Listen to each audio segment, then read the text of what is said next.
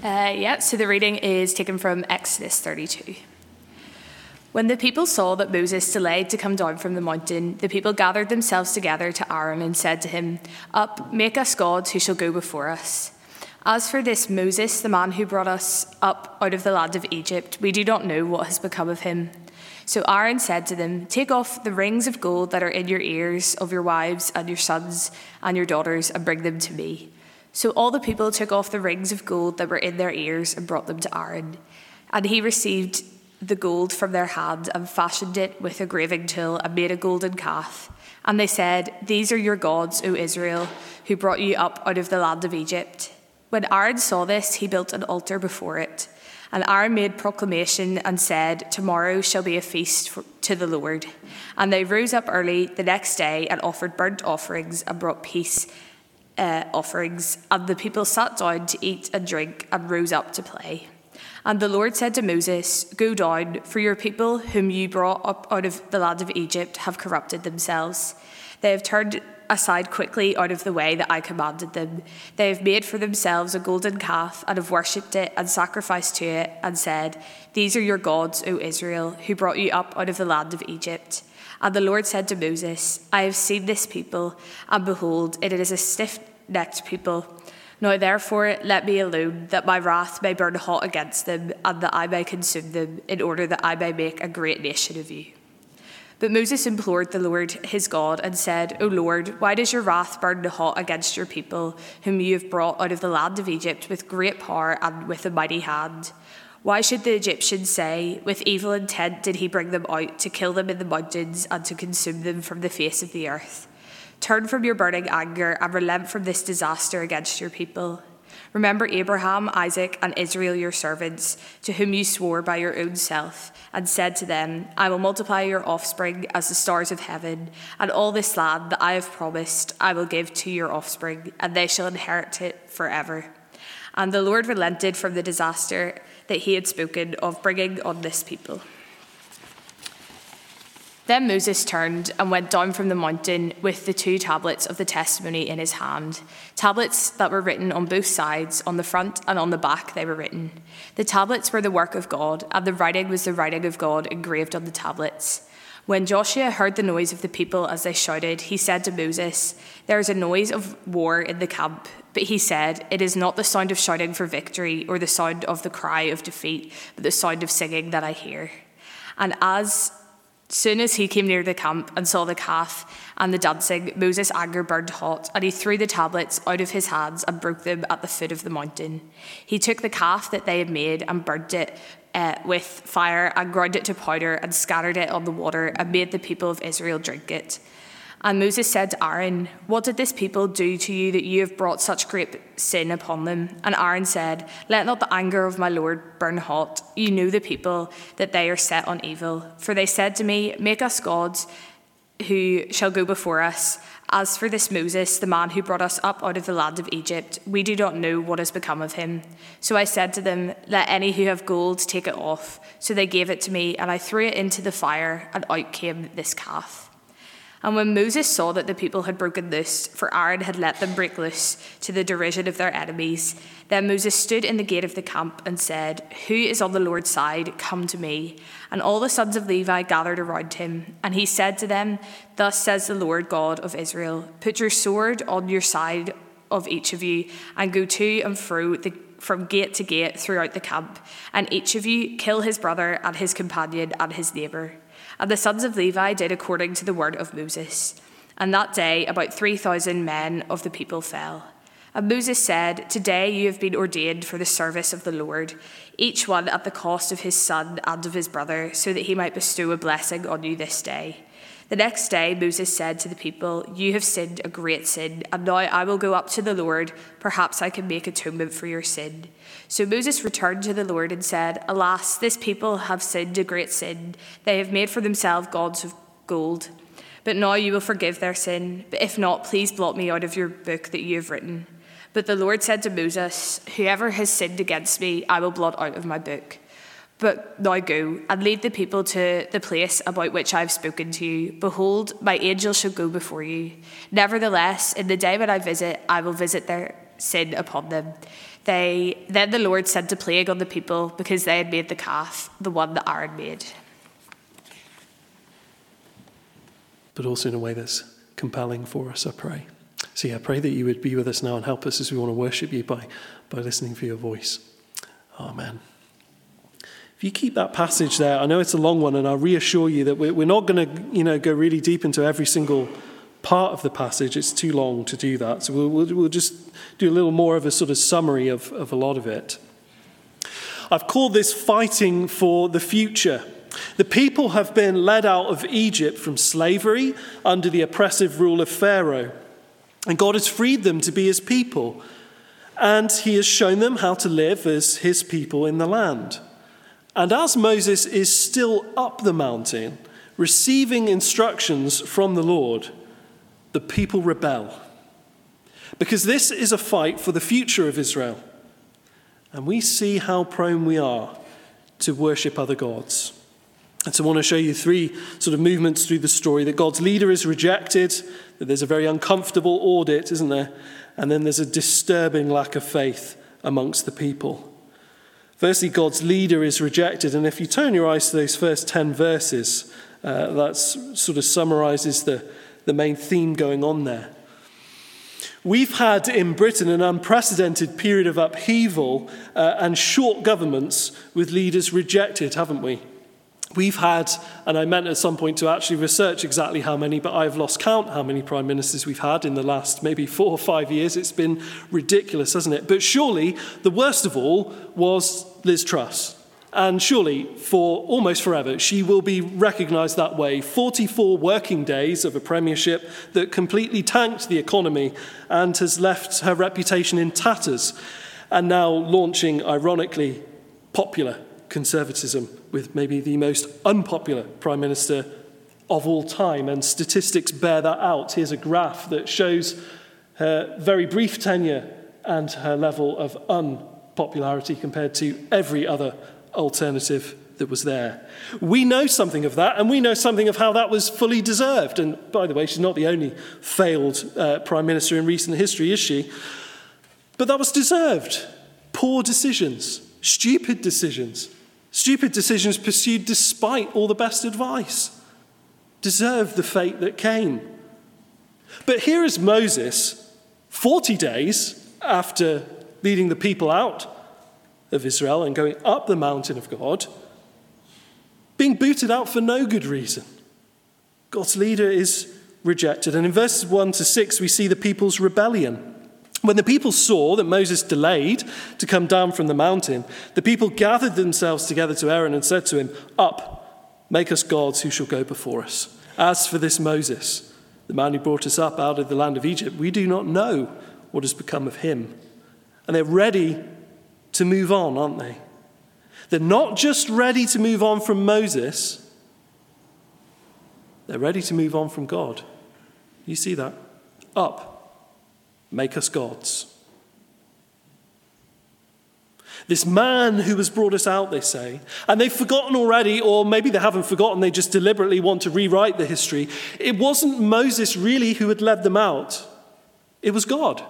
God had brought them out, and they're abandoning God, not so much Moses.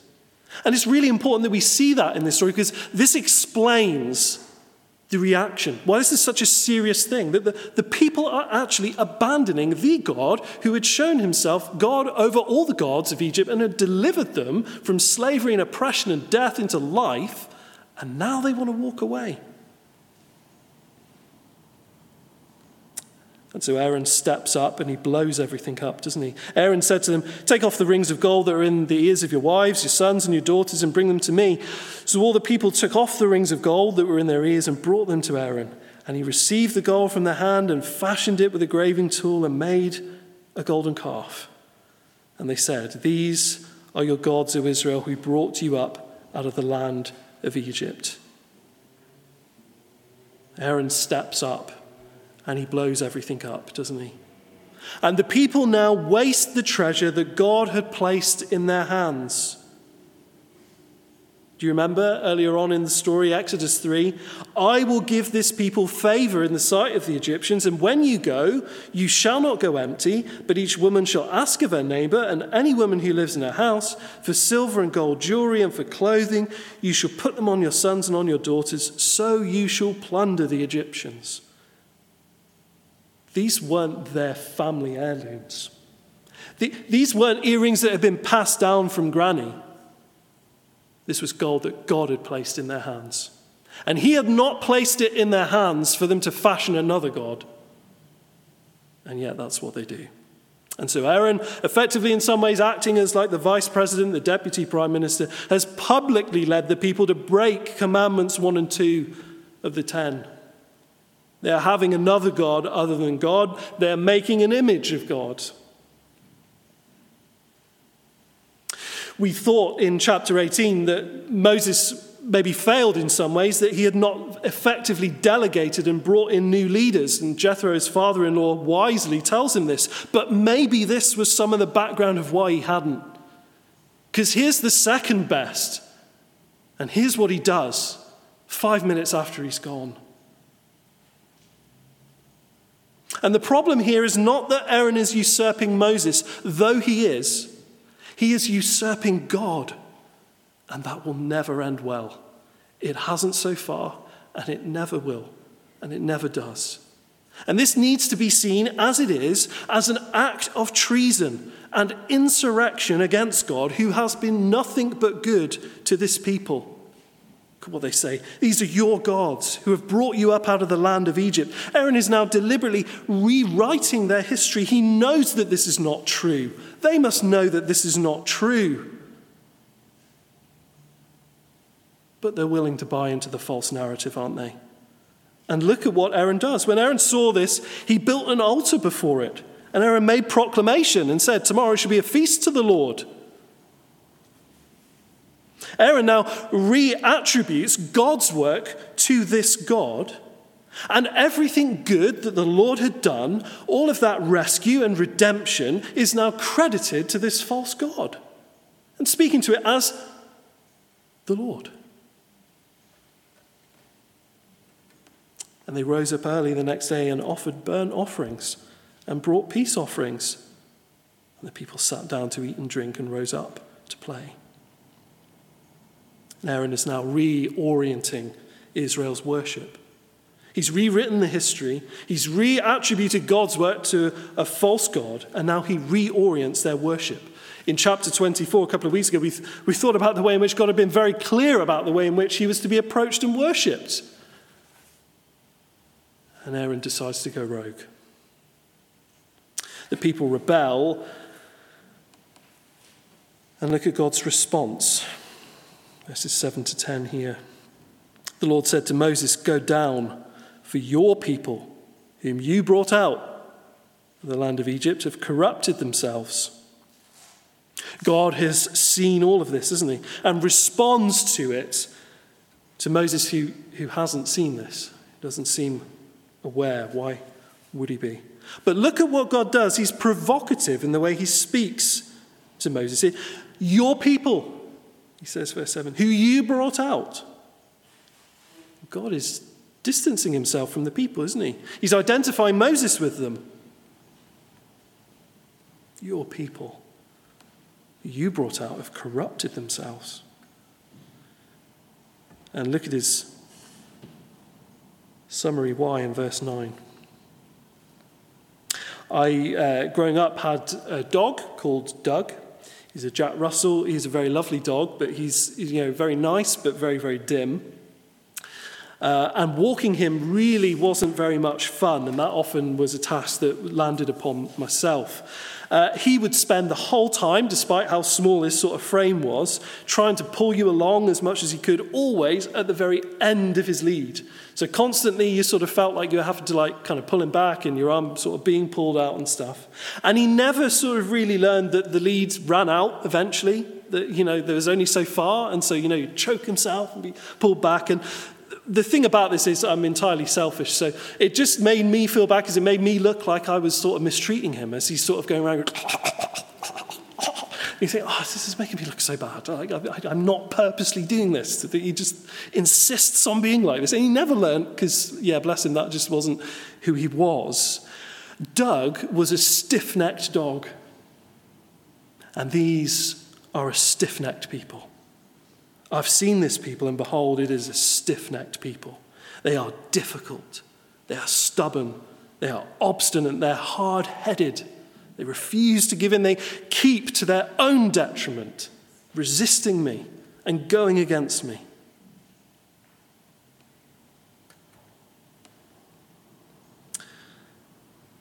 And so God is angry, isn't he? But then look at the test towards Moses here in verse 10 as we end this section here. There's a test, isn't there? Now, therefore, let me alone, God says, that my wrath may burn hot against them, and I may consume them, in order that I may make a great nation of you.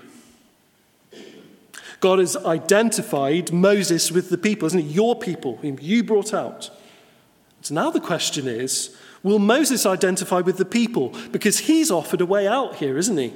In a way that the people aren't, at least initially. And this touches upon something that's run through the book so far, that there's been challenges around Moses' identity. Though Moses was an Israelite, he had spent most of his life, or a significant portion at least, in Pharaoh's court as an Egyptian. And in fact, initially was reluctant to take on leading the Israelites. He had been rejected by the people, even though he had chosen to reject his Egyptian identity and all the blessings that would have come with that, being in Pharaoh's court. And Israel have essentially rejected Moses and his leadership again here. And so bearing in mind the struggle with identity that Moses has had at times, it's interesting to see what Moses will do now. Because Moses is given the chance to push the eject seat out of the burning aircraft to save himself from the wreckage, isn't he? Let me alone, that my wrath may burn hot against them, and I may consume them, in order that I may make a great nation of you. The people have rejected the leader that God gave them because they are rejecting the God who had saved them. Secondly, there's an uncomfortable audit here, isn't there? I wonder if you live with or previously have, whether that's a flatmate, family, partner, I don't know, who is very clean and you're maybe not considered as sort of clean as them. I don't necessarily mean personal hygiene, I mean sort of around the house and things. And I wonder if you've ever made the sort of fatal mistake of offering to help a really sort of clean person with the cleaning. And what you've not bargained for is that you think that you're doing a good thing, you think that you're being helpful, you think this will go down really well, this will be really well received, you're helping them out, you're saving them work. What you don't bank for is the audit that comes afterwards. And what you realise is that actually it's not enough for you to have done it, you have to have done it their way. And if you haven't managed to do it their way for whatever reason, and I'm sure that you were told the right way to do it a lot of times, but you didn't, somehow a good thing has become not a good thing. And you have that awkward thing that they're expecting everything, they're asking you how you did it. This is an awkward audit for Moses before God, and then even more so for Aaron before Moses, isn't it? Look at Moses' objections, verse 11. Moses implored the Lord his God and said, "O Lord, why does your wrath burn hot against your people, whom you've brought out of the land of Egypt, with great power and with a mighty hand?" Moses corrects, do you notice there, very gently, he corrects the wrong statements that actually had come about him from God, where he'd been a bit provoked, didn't he? Your people who you brought out. No. Your people, God, who you brought out. It wasn't me who did this. You did it. They're yours. Moses rejects the idea of verse 7, that he had done the work and that they were his people. They weren't his people, and he hadn't delivered them by his own hand. But Moses also rejects the idea of verse 4. Do you see that? These are your gods, O Israel, who brought you up out of the land of Egypt. No, the calf hadn't delivered the people. It was God's power and God's hand that had delivered them. And see, Moses knows his history, doesn't he? The people here are God's responsibility. And God was the one who had come good on his responsibility before them. Moses objects, but then Moses makes an appeal, doesn't he? Verses 12 and 13 here. he makes some appeals. He says, why should the Egyptians say, with evil intent did he bring them out, to kill them in the mountains and to consume them from the face of the earth? Turn from your burning anger and relent from this disaster against your people. And then remember Abraham, Isaac, and Israel, your servants, to whom you swore by your own self, and said to them, I'll multiply your offspring as the stars of heaven, and all this land that I've promised I'll give to your offspring, and they shall inherit it forever. There's two appeals, isn't there? Do you see them? The first appeal is to God's name. Verse 12, this is surely, God, not the way that you want to be seen by the nations. We know, because God has said many times already through this, that he had done what he had done so that Egypt and all the nations would know that he was God over all the earth. That he was not a God amongst gods, but he was the God. And so Moses' appeal is, surely, you don't want to be seen as having only brought Israel out, only to destroy them. That's not who you are. But he has another appeal, doesn't he? Moses appeals to God's covenant. He says, are you going to become a covenant breaker too? This people have broken your covenant, clearly, but are you now going to break a covenant? I see, now this is where it's worth a little explanation of covenants in the Bible. There are several covenants in the Bible, and understanding them really helps us. Let me give you just a couple of examples, not all of them for sake of time, but think about a covenant with Adam. Do whatever you like, but don't eat of that tree. And if you do everything, as I say, then it will go well for you. That's a covenant of works, isn't it? It's conditional. You do that, and then I will do this. And Adam could have kept that covenant. Before the fall, he's not tainted by sin. He absolutely could have and should have, and was expected he would have, kept that covenant. All it was simply, don't eat of that tree. Not a particularly difficult one, but he didn't. And he implicated all humanity. Now, this is the same covenant that Jesus keeps by having been perfectly righteous and standing as a righteous representative for us. This is the way the Apostle Paul teaches us about this. He says, Romans 5, if because of one man's trespass, meaning Adam, death reigned through that one man, much more will those who receive the abundance of grace and the free gift of righteousness reign in life through the one man, Jesus Christ. Both Adam and Jesus representatives, Adam one who failed and implicated everybody else, and Jesus one who succeeded and so saved everyone else. That's one covenant. There's also a covenant with Moses, the Ten Commandments. God says, here are my commandments. If you keep these, then you will have a long life in the land and you will do well. That's a covenant of works. It's conditional. Do these things and you'll live, you'll do well. If not, blood needs to be shed. Exodus 24, that's what we saw, wasn't it? And the people were flicked with that blood. Sacrifices, offerings were made, all that. And it was offered upon the altar and put upon the people. Now, we couldn't ever keep that covenant because we're now tainted by sin. There's no way that we'll perfectly keep that forever. It's not possible. So we need a substitute who can. That's what those offerings were about in that moment. You need someone who will step in for you.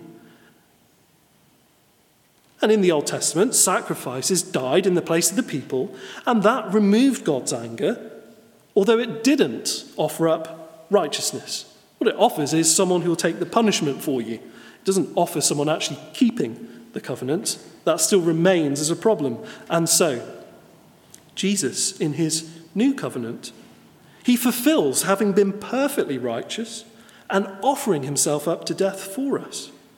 That's a covenant of grace. It's unconditional.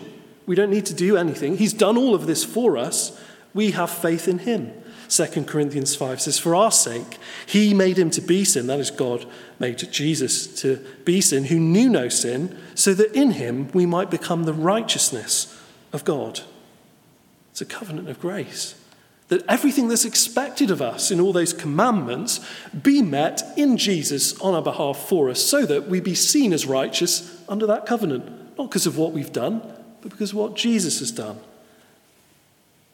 Now, that's a long way round of getting successfully to the covenant that Moses is appealing to. He's appealing to a covenant made with Abraham, that God would give a son, that God would multiply his family, that he would make a nation of them, that he would bless them, that he would give them a land, and that they would circumcise their firstborn or their male children as a sign of that covenant.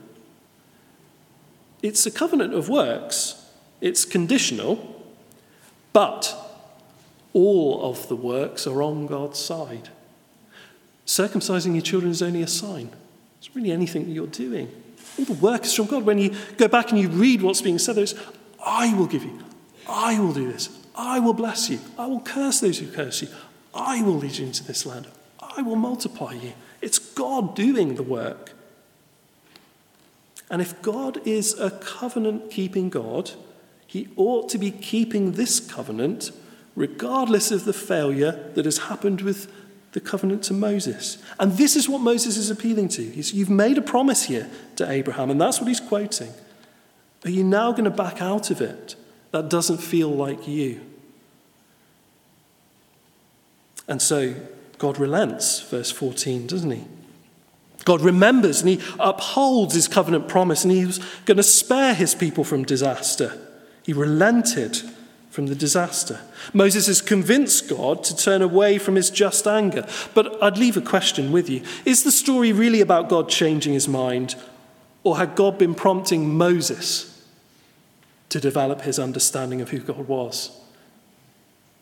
That he's now actually stepping up to plead for a people that before he was pleading not to have to lead. What a change. Here he is stepping in for them. God relents, but as soon as God relents, we see Moses' anger kindled, don't we? Having convinced God to turn away from anger, in verses 15 to 20, Moses becomes angry as he sees what had happened. And Moses now feels what God had felt in verse 10 and 12 in verse 19, doesn't he? As soon as he came near the camp and saw the calf and the dancing, Moses' anger burned hot, and he threw the tablets out of his hands and broke them at the foot of the mountain. He took the calf they'd made and burnt it with fire and ground it to powder and scattered it on the water and made the people of Israel drink it. He is angry, isn't he? And you know, there is a righteous anger at sin, isn't there? And here he acts decisively to drive it out from amongst the people. And we see Aaron's weakness in verses 21 to 24, don't we? That he crumpled. He should have taken responsibility. The people had only ever actually whinged at him. He should have stood strong. He blames the people, doesn't he? He chucks them under the bus, verse 22. They've made me do it, not mentioning what he had done in it. He doesn't push back at all at any point. All the talk there in verse 23 is what they said. There's nothing about what Aaron had said in response, because he didn't. He didn't push back. And actually, he's a liar, isn't he? Verse 24, if you spot that. So, I just put this in and the calf came out. We know that's not the case, don't we? No mention of the graving tool. No mention of the work to shape it to the calf, was there? No mention of the altar he built. That didn't just pop out of the fire, did it? No, he's a liar. But most of all, there's no talk of God, is there? Do you notice that in Aaron's responses there, verse 21 to 24? No response of God. And there's the source of all his weakness, because he doesn't seem to understand God at all, does he? God's leader, Moses, pleads for the people who had forgotten him and pleads to God to remember his covenant promises. And then lastly there's a disturbing lack of faith. Moses isn't stupid, is he? Look at his immediate response. When Moses saw that the people had broken loose, for Aaron had let them break loose. He had not restrained them. He had not controlled them. And they had broken loose. There's chaos there. As you say, they hear the sound of war. And as it turns out, it's them in revelry. If you scan your eyes just a little bit previously, the way in which actually this new worship of this new God had subverted good values, didn't it? The people sat down to eat and drink and rose up to play. There's no hard work. There's no good rest. There's no worship of God. It's instead, we'll sit down to eat and we'll rise up just to play. And there's a rabble creating a chaotic noise. Sound of singing and dancing. I suppose we could put it in modern parlance. They're steaming, aren't they? I had the misfortune of being in Glasgow for a work conference at the same time of one of the recent Scotland matches, and I've been very naive in planning it at that time. And so I'm walking through Glasgow at 3 p.m. thinking, well, there's so many people out here in pubs on a sort of Tuesday afternoon. Or is it, they're getting ready for the game's at 8. Yeah, of course they are. Of course they are. This is the kind of scene. It's a mess. Aaron had let them break loose. They've abandoned everything that had been set out in chapter 24. It's causing chaos and ruin and destruction amongst them. And so then Moses gives a challenge, doesn't he? Who is on the Lord's side? Come to me. And all the sons of Levi gathered round him. The end of that verse makes that sound like that's a really big sort of affirmation, all the sons of Levi. What it means is everybody who wasn't part of that tribe didn't. It's not good, is it? It's not good. There's been a mass rebellion. They're done with God, who has given them everything. And why? Because they had to wait 40 days.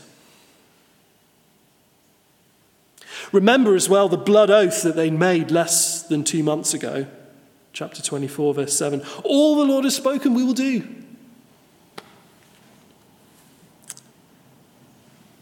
It's not worked out that way, is it?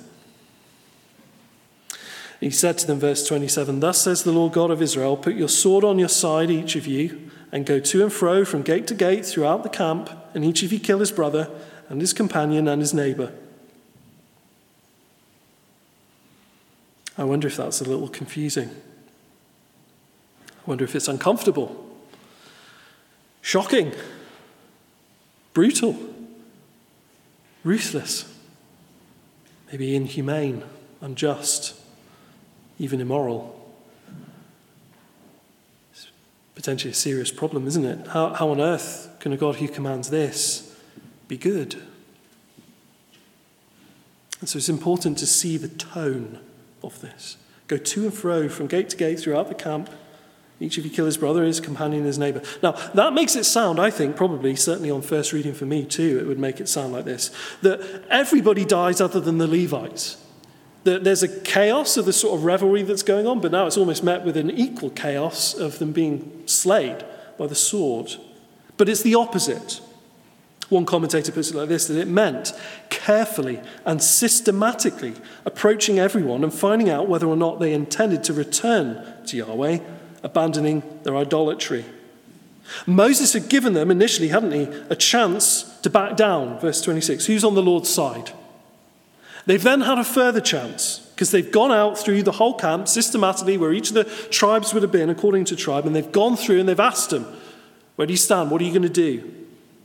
And still, a number of them refuse.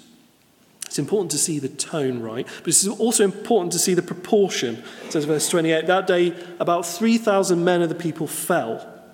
We know from earlier on that the population was at least 600,000 men. Once you include women and children, a reasonable estimate would be upwards of 2 million people. Now, that means between the upper and lower estimate of the population, between 0.15% and 0.5% are being killed here. So it's not fair or accurate to characterize this as genocide. This is a civil war. The death's brutal, doubtless. A minority, an insurgence, a rebellion is squashed. A rebellion that would have led all the people to destruction is squashed very quickly. And the point of verse 28, to kill your brother, your companion, your neighbour, is that actually your relationships don't outweigh your obedience to God here. If people are dug in on their rebellion, this is the end to meet. What is better? To allow this minority to force ruin on the whole people and implode the nation? It's important to see the motive. These people have launched a treasonous revolt that has and will lead to chaos and destruction.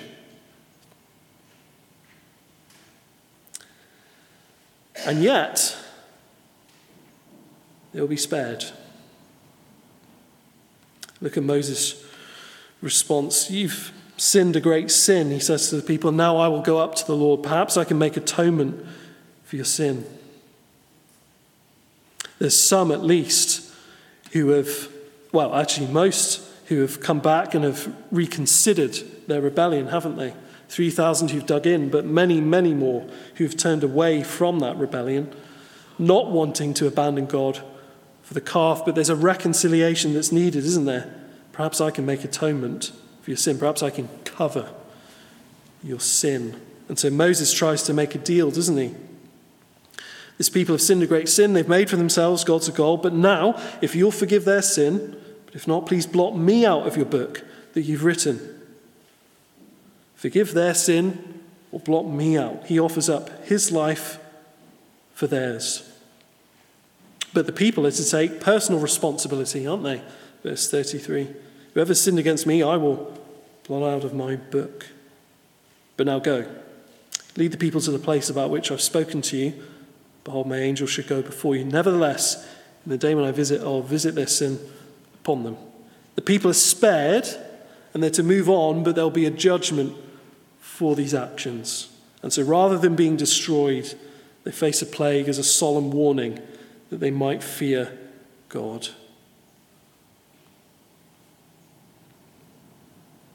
The rebellion needs squashing, and God's rule needs re-establishing for the good of the nation.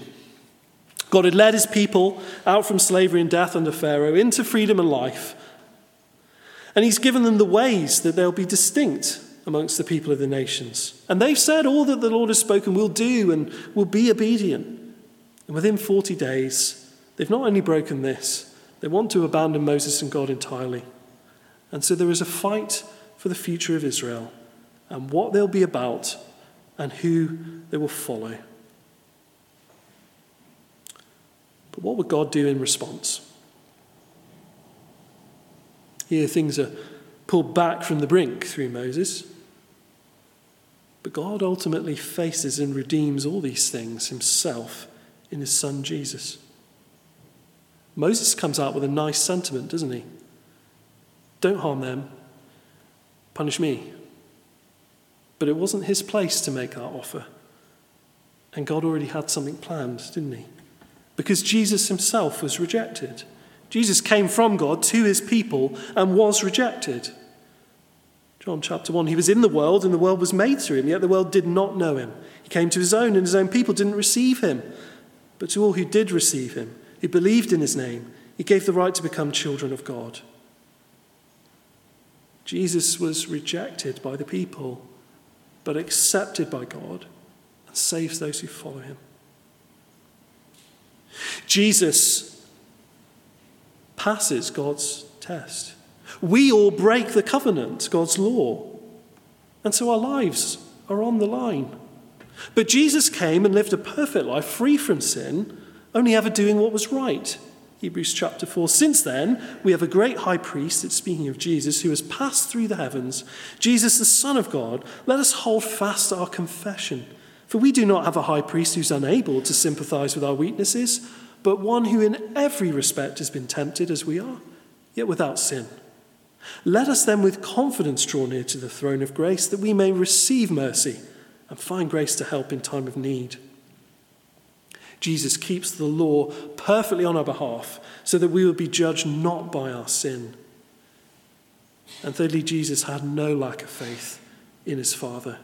Jesus came and he suffered and was rejected and was put to death on the cross, but he trusted his Father. Listen to his prayers towards his final moments in the garden before going towards his death. Father, if you are willing, remove this cup from me. Nevertheless, not my will, but yours be done. And because of Jesus' faithfulness on our behalf, in our place, we are judged faithful. And so we are saved from judgment. And we can trust Jesus as we follow him because he's faithful and trustworthy. We are so prone, like Israel, to turn aside to other gods. But we have a Saviour in Jesus who is so faithful. We are set free. We are made clean. We are considered righteous before God. And we have no need to fear. And yet, we have need to trust him, don't we? To trust him. To really believe that he is really all we need. And to rely on him, not our own abilities. I'm going to pray, and then we'll close by singing again together. As I pray, Kevin, Rachel will get into position. Thanks, guys. Father God, thank you for your grace and your love towards us. We find, like these people, as we examine our own lives, we too, in different moments and different times, to different things, turn away from you as the thing that we look for all good, for all hope, for all security and meaning and purpose, to other things, all sorts of different things. Father, we thank you that in your grace and your loving provision of the Lord Jesus for us, we've no need to fear your judgment and being blotted out from your book, but that instead we can have faith and confidence that through Jesus' righteous life lived in our place, our future and security and inheritance is safe in you. And so this morning I pray that you would help us not to go out in fear and anxiety as to have to be better, to be more, to do more, and all of that, but to trust you more and to rest in all you've done and rely upon you and find peace and hope and joy in being saved by faith alone, by your grace alone, in Christ alone, for your glory alone. So, Lord, Holy Spirit, pray that you would work that within our hearts, Lord. We pray, not just today, but going forward through the rest of this week. And that out of that place of security and hope and joy and peace, we might be able to give hope to others who don't know you yet and who are desperately looking for those things and don't really know where to turn to find them. So, Lord, we pray you might help us to lead others to you in that way. Lord, we ask this for our good and for your glory. Amen.